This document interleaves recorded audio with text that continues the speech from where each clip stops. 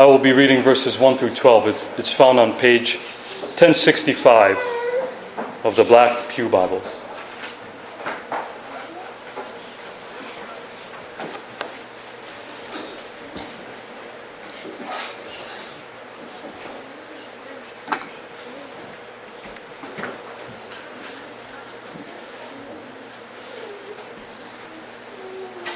Hear, for this is the word of the Lord.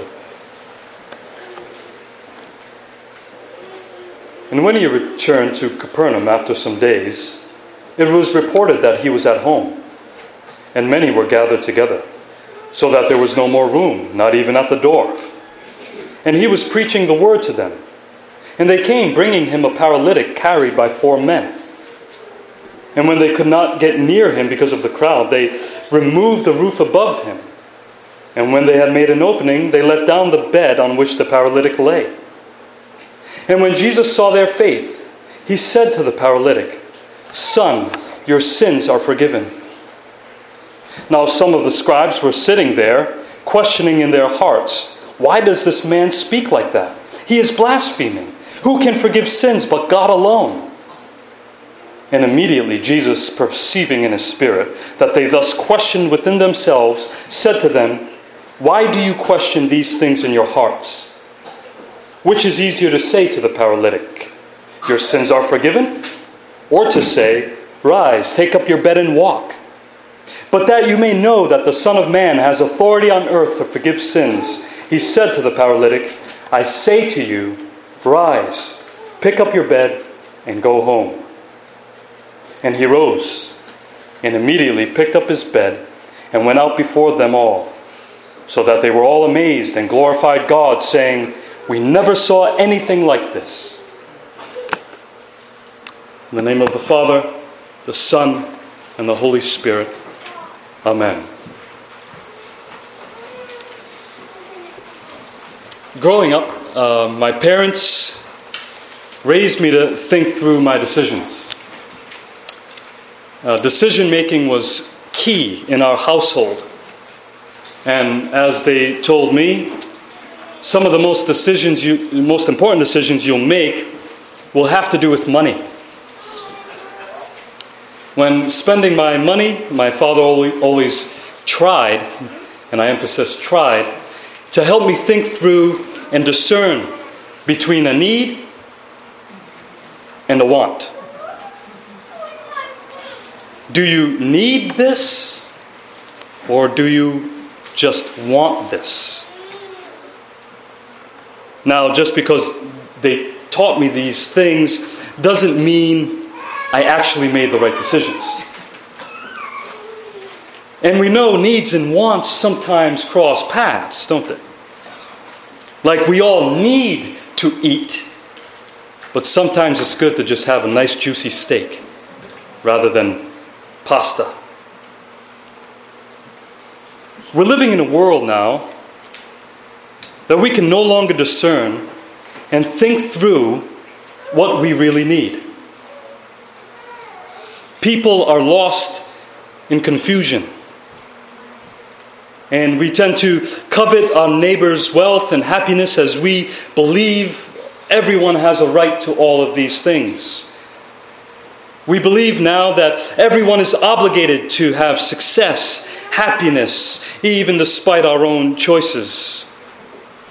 And God didn't promise to definitely give us any of these things, by the way.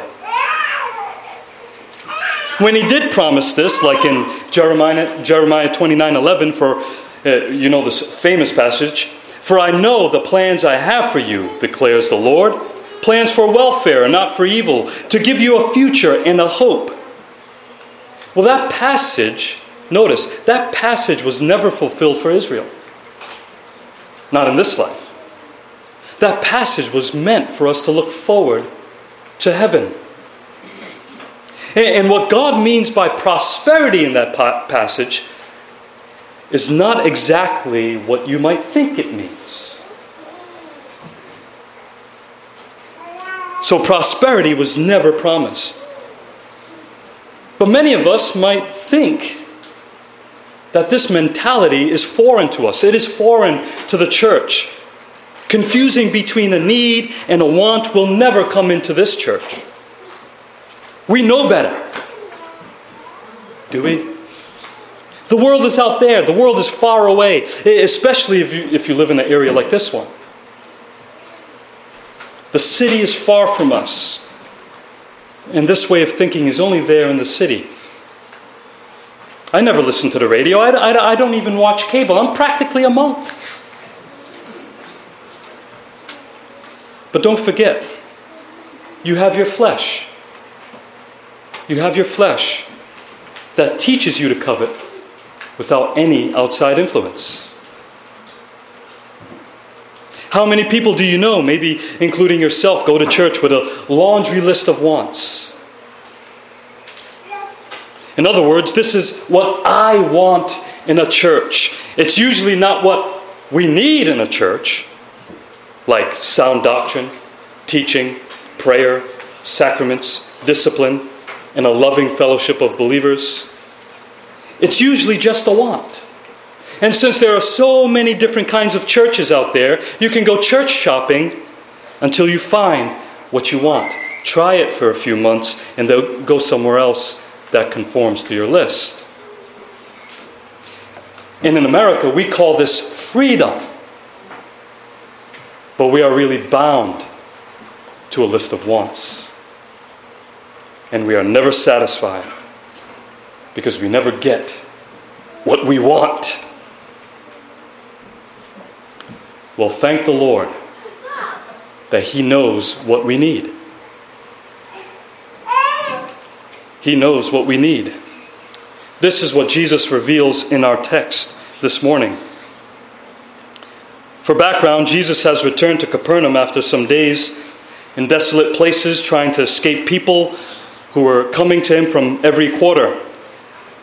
The leper spread the news of his healing, making Jesus the most popular man in town. He now returns to his home, which is believed to be Peter's house. But the problem is, those crowds had shown up again. They were gathered at the house, and there were so many people that there was no room, not even at the entrance of the door.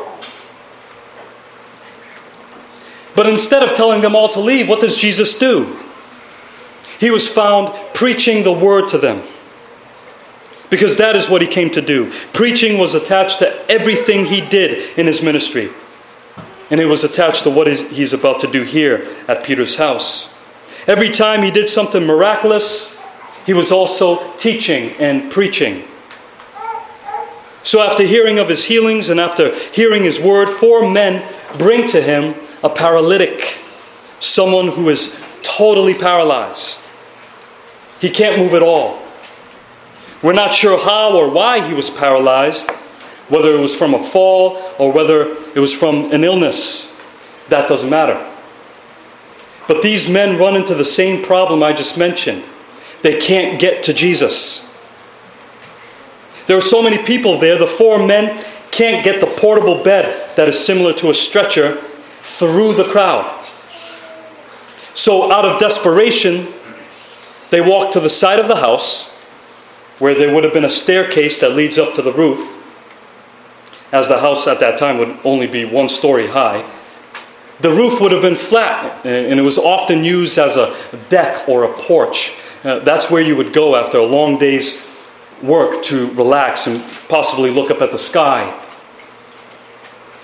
And in those days, it was well made. It was sturdy. It would have been made with large beams of wood, sticks, and reeds, interwoven and sealed with mud.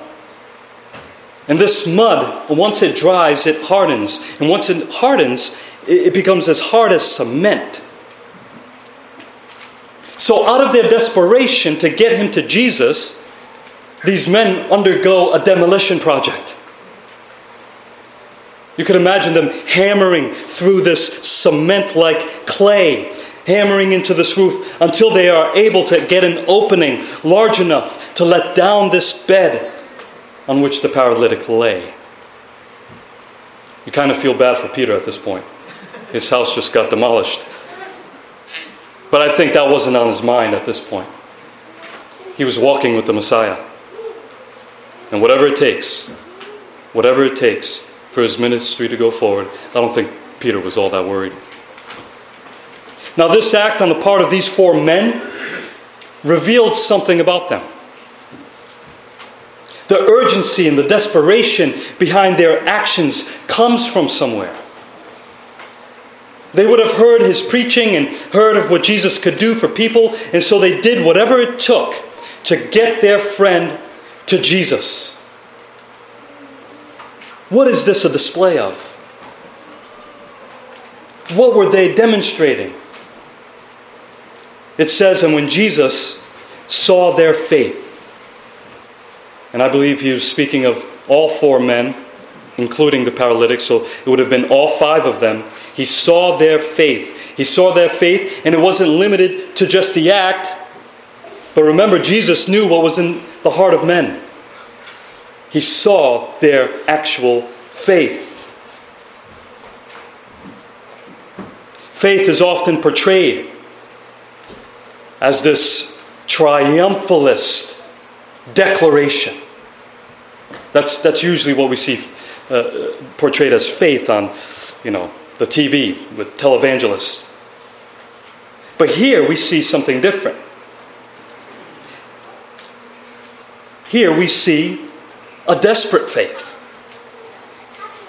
A faith that is desperately going to Jesus. How often do we speak of a faith that is not always fearless, but a faith that is desperate for Jesus, that recognizes that it is often weak and recognizes that we have nowhere else to go but to Jesus. A faith that is not always so happy-go-lucky. Yes, yet like these men, they were confident that Jesus could heal this man. And they were determined to get to him, confident that Jesus had an answer to their problem. Now, they may have not known at this point who Jesus was exactly, but they believed that God had sent him and that God was using him. And how did Jesus respond to this desperate faith? He first gives him what he needs. He turned to the paralytic and said in the most personal and merciful way, "Son, your sins are forgiven." Now you could have imagined what was going on in the minds of the 4 men at this point. Jesus, I don't know if you noticed, but he can't walk. He's paralyzed. We brought him so you can make him walk again. And you say, what? He doesn't need forgiveness. He needs to be healed. He needs to walk again.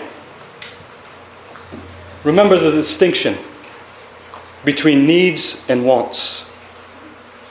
Now, don't get me wrong. Illness and sickness and disease, they need to be treated. That is a need. They're not wants. The paralytic had a need to be healed. But there is a greater need than the need to be healed. There is a greater need that you and I need. There is a greater need for all mankind, greater than health, wealth, and prosperity. Our greatest need is that we need to be forgiven. We need the forgiveness of sins. And Jesus knew that. Jesus doesn't forgive him just for the sins that he committed against other men. But Jesus here forgives him of his sins against God.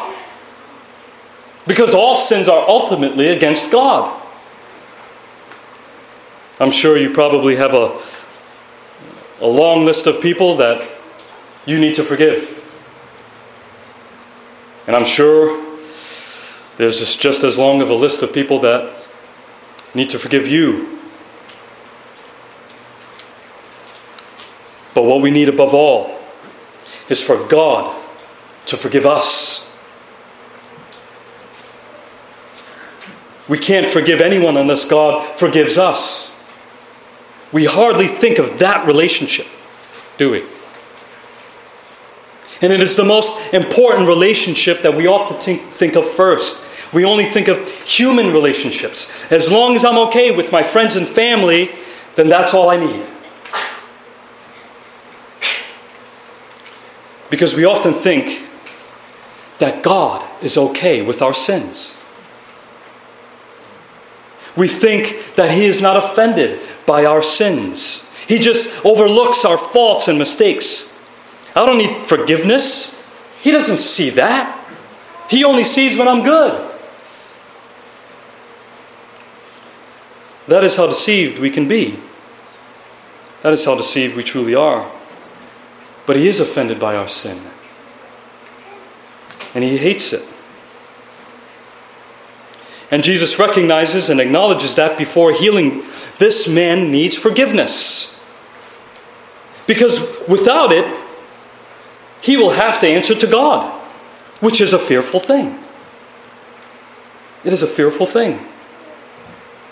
Now, whether or not this man's paralysis was due to his own personal sin is not very clear. It could be, but what is most important for us to know, and the point that we need to know from this text, is that we need God to forgive us before anything else. Because every time we sin against God, we're saying to His face, I do not want to have anything to do with you. Now imagine you said that to a friend or family member. And how difficult it would be to try to get that person to forgive you and have them back into your life. Now imagine, we do this every day to God.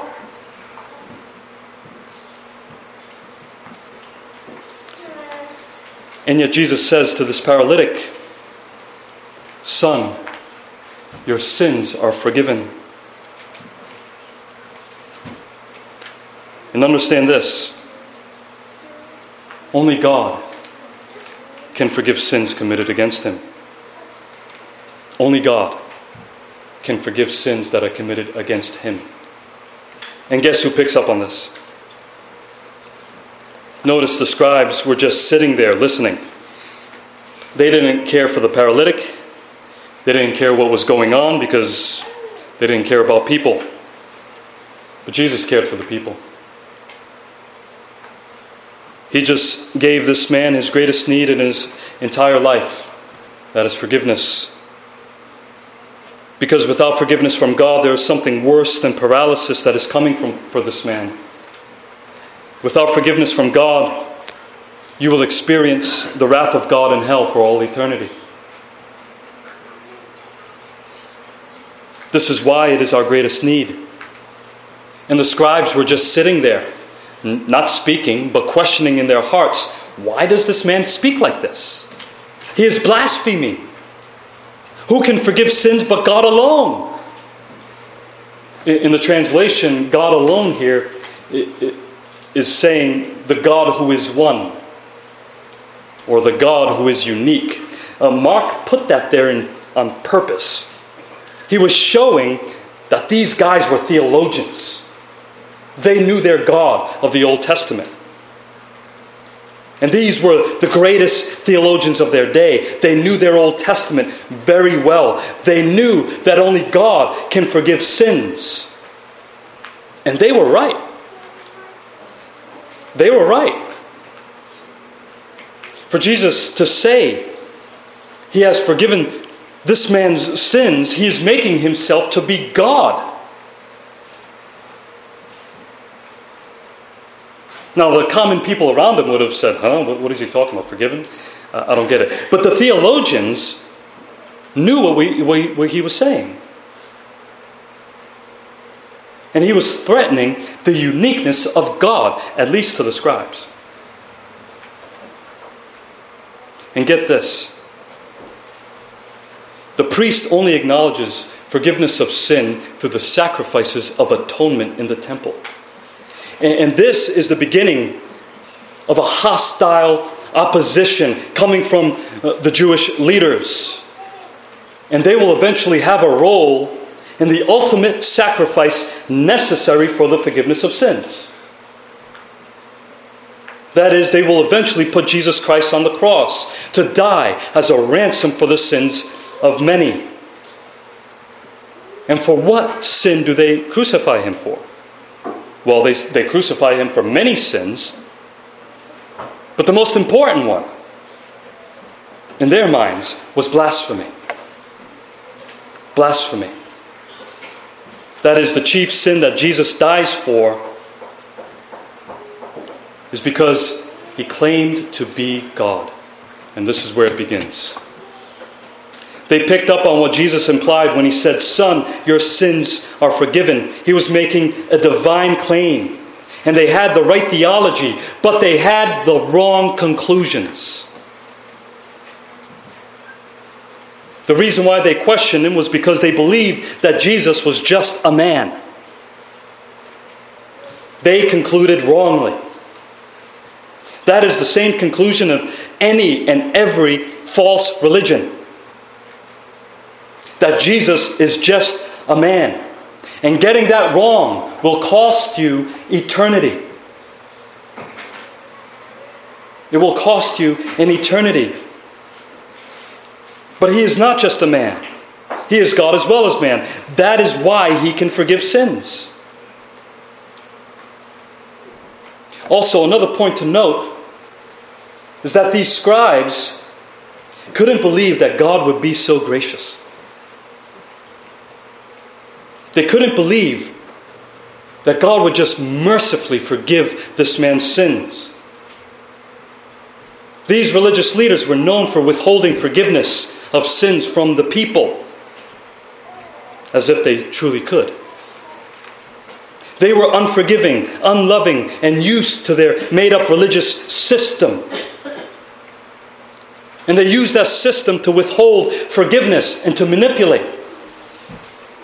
They even withheld them from being healed on the Sabbath. They were merciless. And they weren't gracious at all. They couldn't cope with a merciful God. They thought it to be an offense. Because they were alone holy. And no one can enter that circle. We ought to beware that as Christians we do not fall into that category.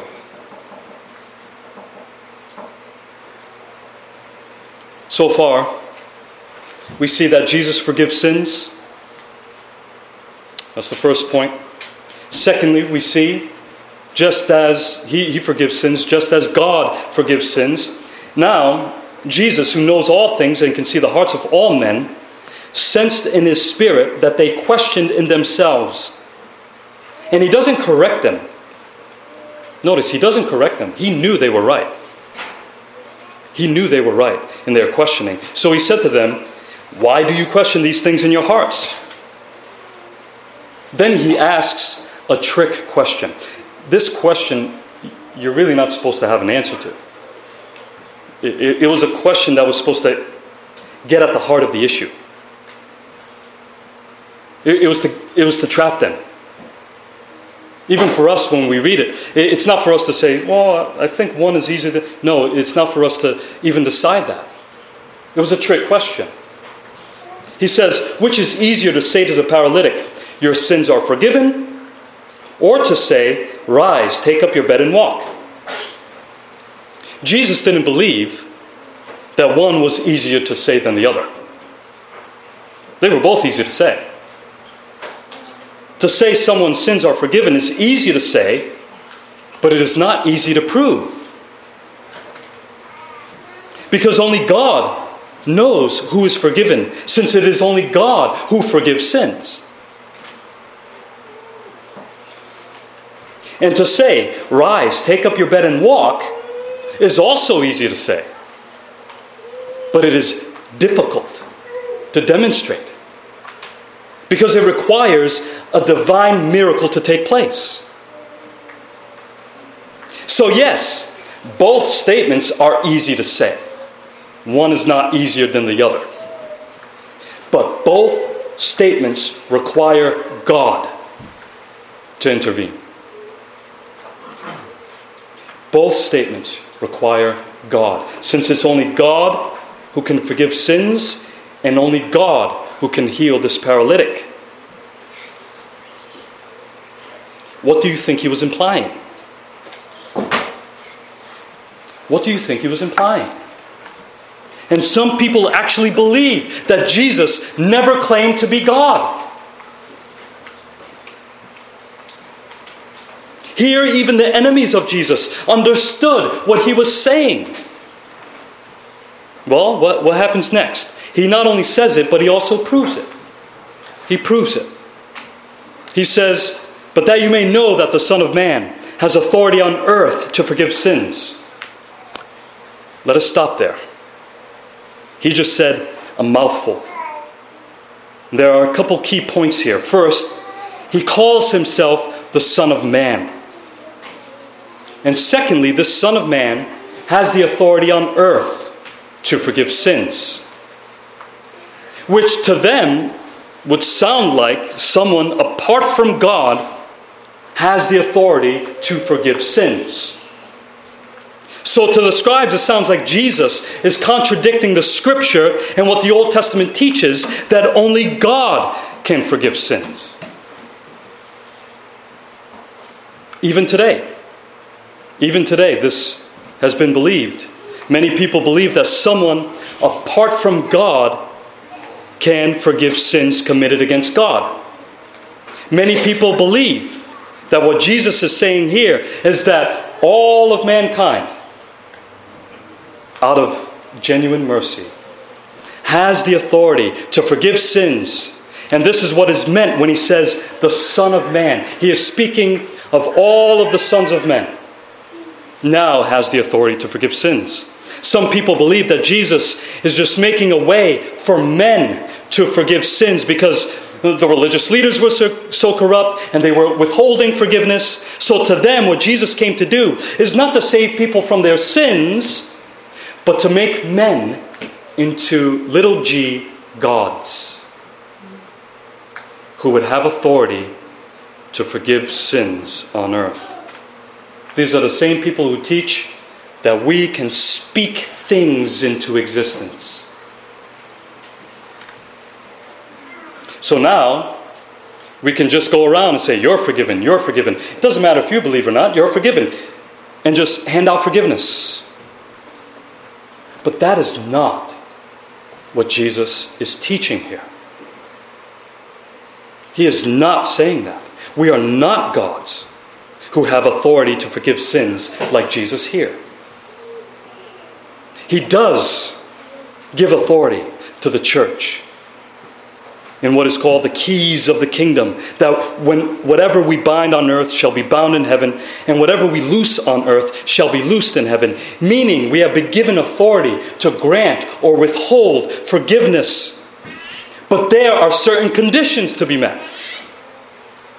We don't just go around and pick who we want to be forgiven and say, "Yep, you're forgiven, but you're not." No, that's not what is meant there. There are certain conditions. The conditions are whoever believes in Jesus will be forgiven, and whoever doesn't will be condemned. And it involves church discipline and the like.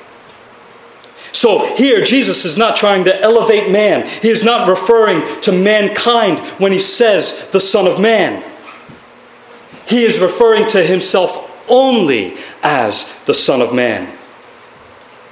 It is the title for him alone, as he represents a new redeemed humanity. And to understand what the Son of Man means, we must go back to what we read earlier in Daniel chapter 7. Halfway through Daniel chapter 7, after the vision of the four beasts, Daniel gives us his vision of God after the beasts were killed. This is a similar vision that we see throughout the Old Testament. This vision of God. We think of Jacob's ladder, Ezekiel's vision of God, and then we see it ultimately in John's revelation. when he stands in the presence of Jesus. In the vision in Daniel, there are two persons described. The first is called the Ancient of Days, who is described in summary form as God. Here he is described as God, one who is divine. The second is one like a son of man, coming with the clouds of heaven. Whenever the scriptures mention a figure coming on the clouds of heaven, every time it is referring to God. But here, he is like a son of man. He is in human form. You're probably asking, why is he said to be like a son of man? Well, first, because he wasn't one of the four beasts. That's important. He's not a beast. And secondly, he has divine authority. His authority has divine origins as he is exalted and presented before the Ancient of Days. And there, the Ancient of Days gives to the Son of Man dominion and glory and the kingdom that all peoples, nations, and languages should serve him. His dominion is an everlasting dominion which shall not pass away, and his kingdom one that shall not be destroyed.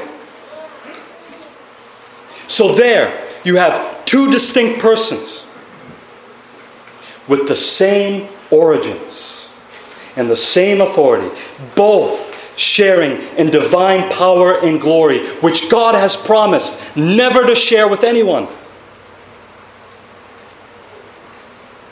The Ancient of Days gives authority to the Son of Man and sends him to do his work. And that is what is going on in this passage.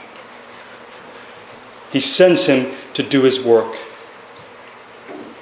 And what Daniel 7 is saying is that the Son of Man before the throne is both human and divine.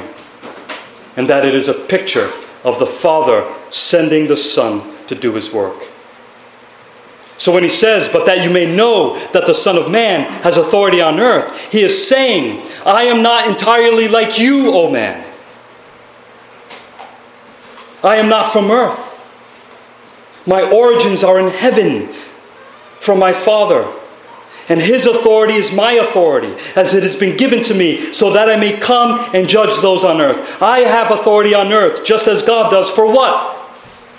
To forgive sins. He is saying he has the same authority on earth as God does. For he is God, and he fulfills what Daniel has said. He is saying that God's judgment is here, and God's forgiveness is here, because God is here in Jesus.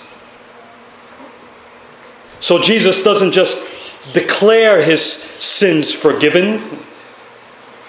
He wasn't speaking positive things into existence. He didn't believe that negative vibes kept this person paralyzed, as many believe today. That's pagan. That's pagan. We don't exist based on vibes. No negative or positive vibe is going to forgive you your sins. You need Jesus.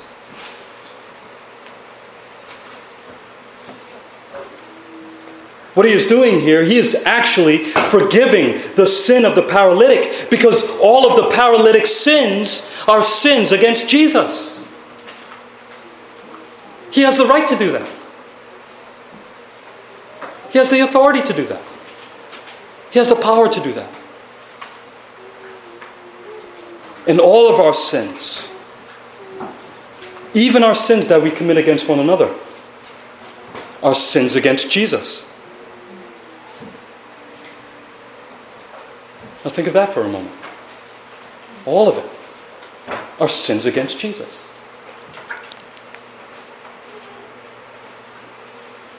And to prove to the scribes that he has this authority, he turns to the paralytic and says, I say to you, rise up, pick up your bed, and go home. Now, Jesus actually does speak things into existence, because he is God. He is God. And he just proved it.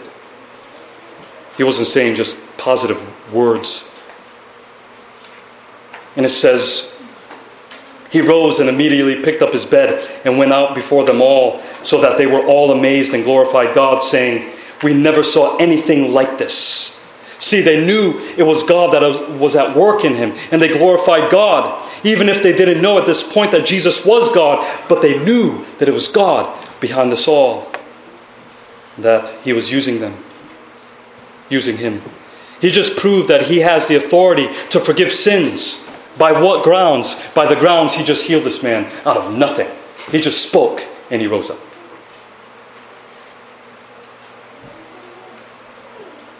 His words have divine authority and power.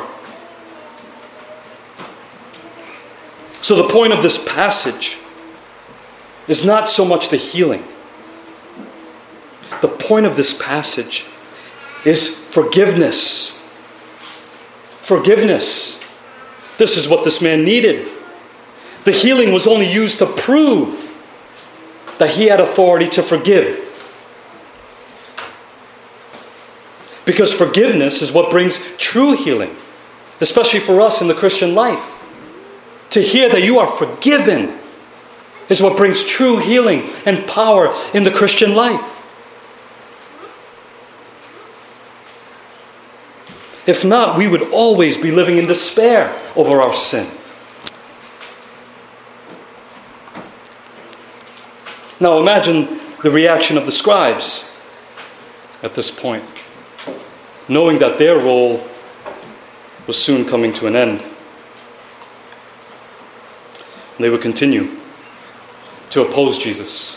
And we will see this throughout the letter.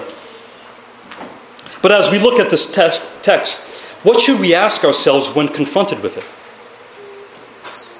Well, first, do you have faith in Jesus? Not a generic faith that hopes for the best in this life. Not a generic faith in positive things. But do you have a desperate faith for Jesus? Knowing that without him, you are in a hopeless state. There is nowhere else to go so that you can be healed, restored, and renewed. Nowhere. Fully.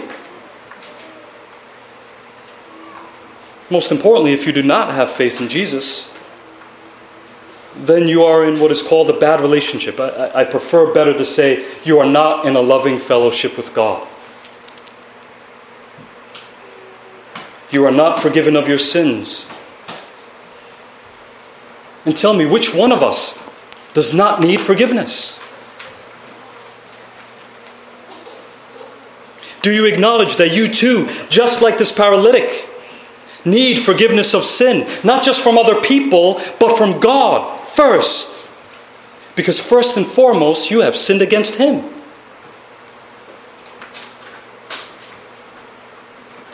And Jesus was sent here for the forgiveness of sin. In fact, he was given authority to forgive sin, and he seals it when he sacrificed himself and as an atonement for sin and died to bring sinful men forgiveness.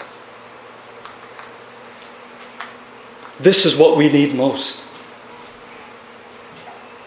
And how much you see your own need of forgiveness is how much you truly understand the gospel. If you don't think you need forgiveness, then you'll never think you need the gospel. And you'll come week after week saying, "Oh, the gospel again?" Yeah, again, and again, and again.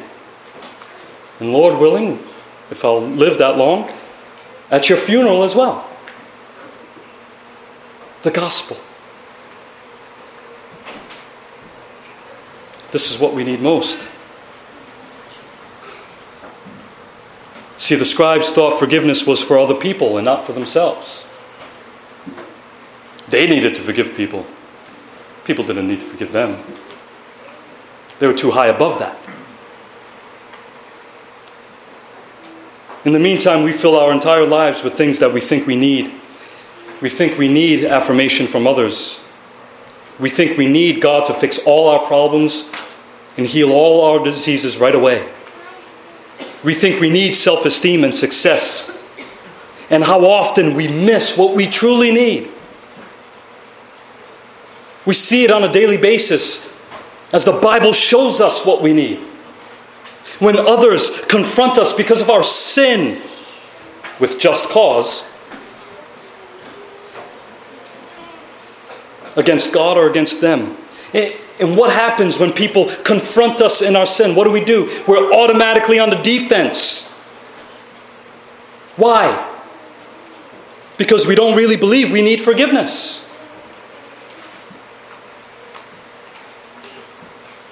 We don't believe we're wrong.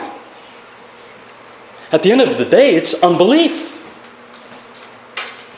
It's pride. It's pride. And we miss the point. We miss what we truly need. We need to be forgiven first before all other things. That is our deeper need. And what a relief it is to hear from God our Savior that we are forgiven. Martin Luther said the one remnant that he wished he kept from the Roman Catholic Church was the confessional. Not because he believed that priests could actually declare someone forgiven without the conditions met, but because we all need to hear that Jesus has forgiven you your sins. That He has forgiven you. That you're free. What a relief it is to be forgiven of the guilt that we carry every day. And He says it in His Word that if we repent and believe in Jesus Christ, then through the cross we will be forgiven of our sins totally. If you have placed your faith in Jesus Christ alone and seek to repent of your sins daily, then I declare unto you, beloved, your sins are forgiven you.